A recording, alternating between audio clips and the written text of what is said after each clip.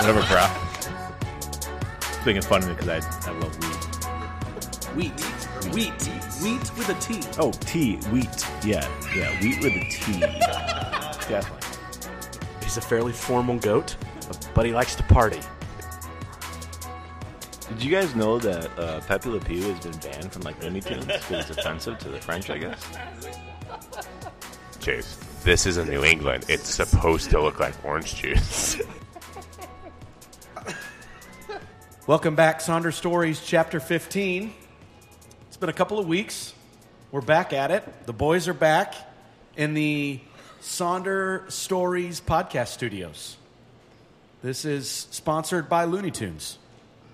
And I'm sitting with Chase Legler, Jeff Parker, Luke Shropshire, and off in a distance, producer, non-producer, Danny Harold. Danny gave us a wave. That's more than the three of you jokers gave me, and you've got mics in front of you.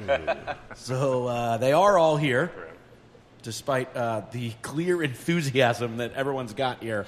Welcome back. And we're coming at you today with one of our beers that's a repeat beer.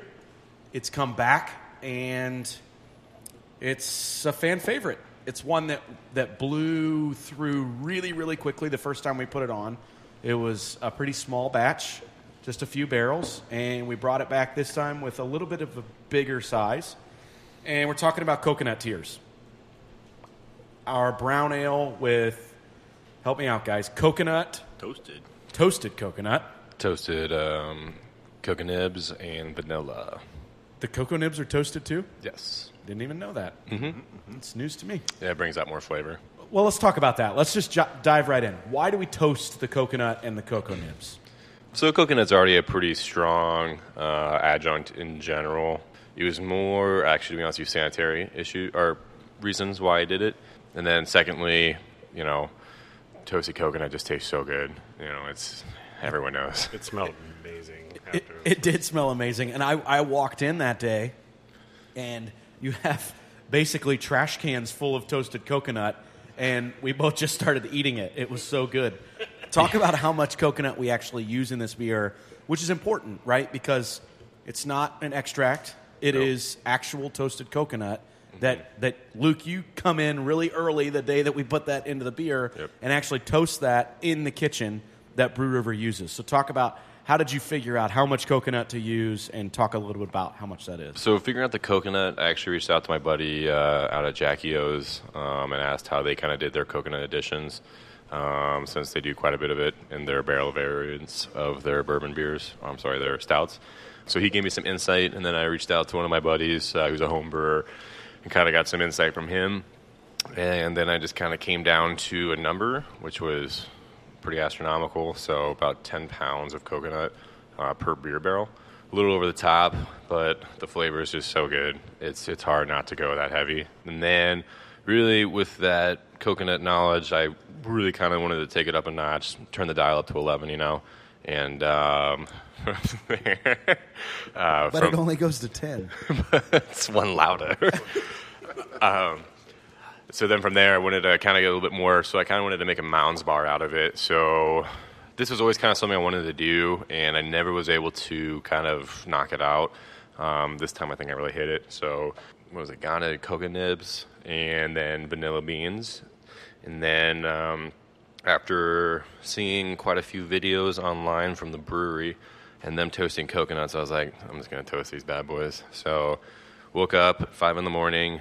Well, woke up at 4 in the morning to get here at 5, and then toasted in Brew River's kitchen. The first time I did it very novicely, so wasn't really aware with how potent the fumes are from the coconut when it comes out of the oven, and my eyes were burning sensationally. So would you say they were tearing up? They were tearing up, yes. I was literally, it was like onions but worse. So that's how we got coconut tears. It was pretty painful. But so I did that.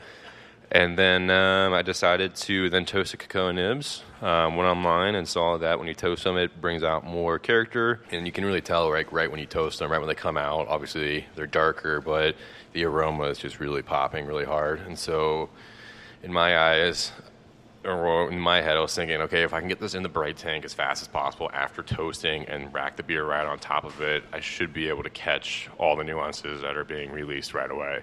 And so that's what I did. So I had everything set up, filter ready to roll, threw the toasted nibs and the coconut and the, not toasted vanilla, but made the vanilla caviar, so just scraping out all the beans, and then threw it in, went straight on top of it with the beer, and then recirculated it for, an hour for a couple days until we hit the flavor composition we wanted, and then carved it up and went from there. And that's how we made Coconut Tears Batch 1.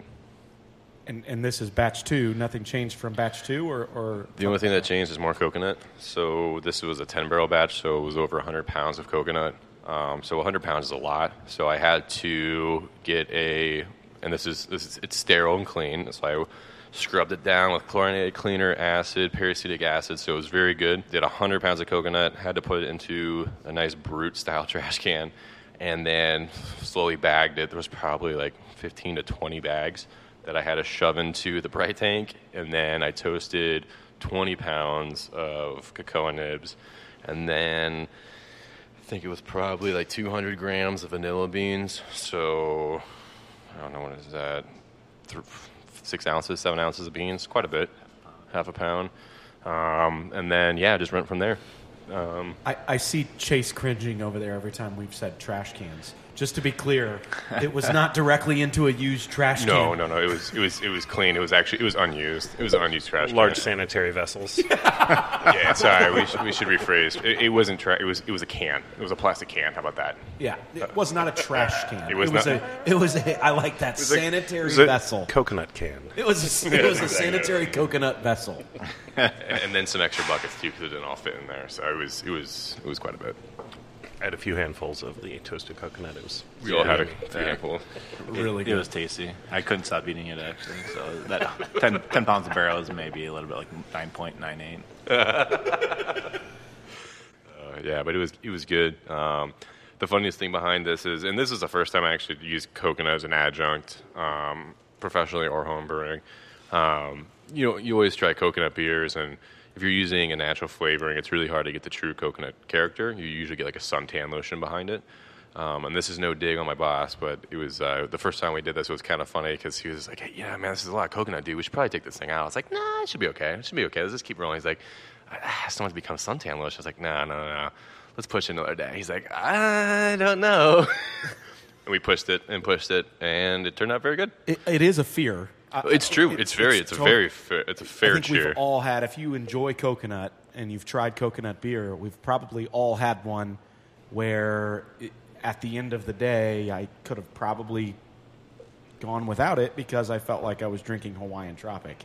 And that's absolutely not what we get here, which is one of my favorite things about it. I think the suntan lotion comes with using a lot of extract, maybe, but Luke did a great job on this. And what he doesn't remember is that he actually wanted to cancel this beer It's true. because he didn't think that the base was gonna mix well with the adjuncts, and I told him it's gonna be good.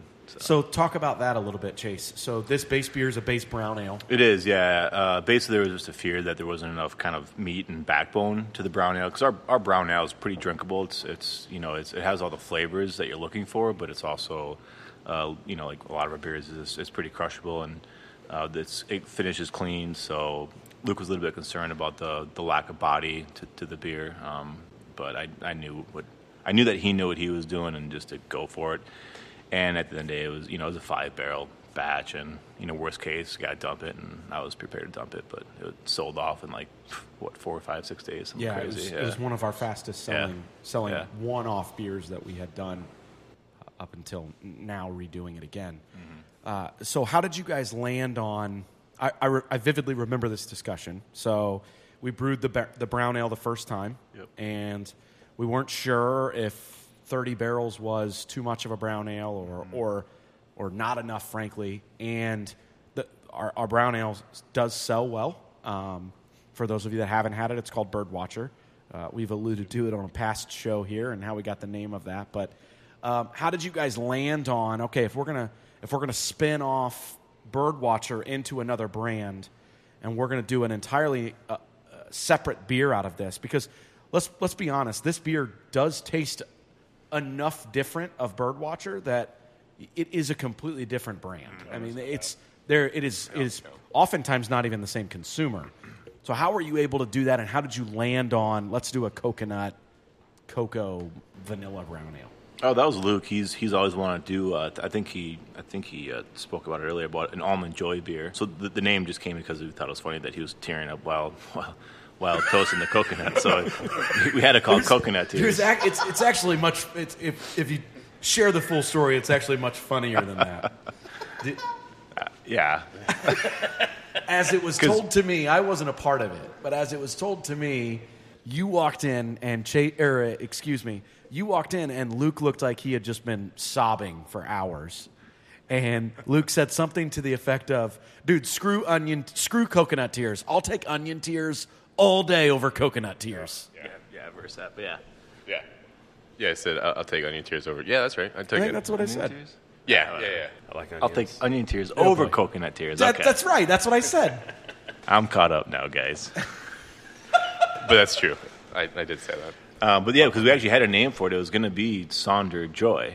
Trademark pending. Yeah.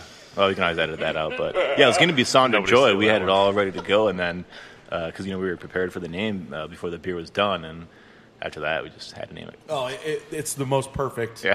The most perfect name after that story. Yeah, but I'm sure you guys probably know what I like in beer. But yeah, it was definitely Luke likes more of that style of the stouts with all the adjuncts added to it. So it was definitely his idea of making a almond joy type beer. Yeah, it's just fun. Some of these bases you can do a lot of peel-offs with, so I'll just come in with stupid ideas like, Chase, what do you think about this? What do you think about that? And we'll go from there, and, that's just how a lot of them create. So kind of like the all-in Saison or the Voss with cucumber and lemon, I just come up to them and say, what do you think about this? And then we'll talk it out, and then we'll go from there. You say stupid, I say creative. In all seriousness, not being funny at all. Well, some of the ideas I come up with are just kind of way out there. Those are the ones that don't get made. Maybe those are stupid. Those ones that really don't go further past the door. We'll eventually peel off. Eventually we'll get like a little 5-barrel bright tank back there, and I'll let Luke kind of go free on that with peeling 5 barrels off whatever and do whatever. And Yeah, I mean, to date, it's how we kind of do our R&D series, right? Because we have a 30-barrel system, and we sell enough of it that the 30-barrel system is warranted. However, when we do have these fun one-off beers, it's a little risky to dive all in on a 30-barrel batch of it. So to date, this is the best way and the most efficient way that we can get creative with some of that pilot system. But the beauty behind doing these beers is also giving Chase and I ideas for other batches. So because it's coconut, we have ideas for some other styles down the road that we know are going to turn out the right way because we've done this now 2 times. So it's a good time to do it too, because we have 2 bright beer tanks, and we have the ability to just send 5 barrels over to a bright beer tank and do whatever we want to do with it. And right now we have that flexibility with tank space, so learn as much as we can while we have the time and the tank space. JP, what's your take on this beer? Ooh, I love it. I believe the first batch of it, I was still behind the bar when it came out, and I think you were. Yeah, I saw a lot of our regular customers completely switch from their regular beers and totally jump into coconut tears, and across the tap room, everybody really liked it. And I think it really kind of transcended styles. A lot of people were gravitating to your dark drinkers, your light drinkers, but even your hoppy drinkers were jumping over to this one because I think it's really good. And then the second batch, being bigger and the toasted coconut nibs, I mean, this almost smells to me, just a fresh chocolate, ice cream, like a fresh Breyers chocolate ice cream, and that just kind of nostalgic for me, We grew up on that, so, I mean, I love this beer. Pro tip, if you come to the tap room, and the only place we'll say this is on the podcast. How about that? So if you come to the tap room and ask for a raspberry cordial, Ooh, yeah. as founded by the hardest working man at Sonder, John. John is frequently seen keeping the place spotless. That's right, and everybody knows him. Everybody sees John. Come in and order a raspberry cordial in a 4-ounce glass, and basically what that is that's about half raspberry frosted, half coconut tears, and it truly tastes like a raspberry cordial. It's So good. crazy. It is so with little good. hops on it. It's so good. It's really good. And we're not really advertising that anywhere because it's just kind of a fun little one-off thing that's created by blending a couple of our beers. But if you're listening to this podcast and you come in, seriously, you should try it out. It's fantastic. Okay, let's kind of tie a bow on Coconut Tears. Is there anything about this beer that the three of you want people to know? I don't know. This was one of my crazy ideas. No, it wasn't really, but I wouldn't be surprised if you saw an imperial version of this in bourbon barrels in the future. I think these crazy ideas really, you got to think outside the box to kind of bring it back in the box. So. I don't even know what that means. Hey, innovation is the... What does it mean to think outside the box to bring something back in the box? Well, you got to innovate. You got to think in different directions to, hone in different things. You can't just sit here and do what everybody else is doing. I mean, that was very vague right there, but but I mean, without innovation, without like crazy ideas for different styles, I mean, we're just doing what everybody else is doing. And, It's like, why do we want to go to the moon? I mean, To see the I think Martians. we're sending a lady to the moon now, right? Space Force. What does going to the moon have to do with it? Because we were thinking outside the box, and then we come back in the box, like going out to the moon. Well, that was a space race with Russia. We had to show them up. Foos. It's true. There's like missile stations Did. set up on the moon now. Dark side of the moon. I don't believe ours entailed killing a dog either. Bastards. We definitely didn't kill any dogs in the brewing of this beer. Hold on a second. Hold on. I got to know. Chase, are you one of those people that thinks that we didn't actually go to the moon? Oh, no, we definitely did. Those people are stupid who think we didn't go to the moon. They don't know what solar winds are? Come on, that's what the flag is waving. It's ridiculous. No, we definitely went to the moon to land on the moon. They had lights. We went to the moon to land on the moon. That is true. We thought outside the box to get back in the box. See? Now you got the correlation. It's like Armageddon. You remember when they had to shoot around the moon to get behind the... Oh, yes. It's called the meteor slingshot, I and- believe. Listen, if you don't cry watching Armageddon, you're not a human. Liv Tyler, pulling my tears. What the? I don't know. Tears. Yeah. Anyways, wrapping it up on my side. All right, so I Coconut like Liv Tears. Tyler, too. From now on. All right, let's tie a bow on Coconut Tears here. Does everybody have beer in their glass? Yes. I got 2 All right. beers. Showing everyone up. You should probably drink them both when we toast this. All right. All right, cheers, guys. Cheers.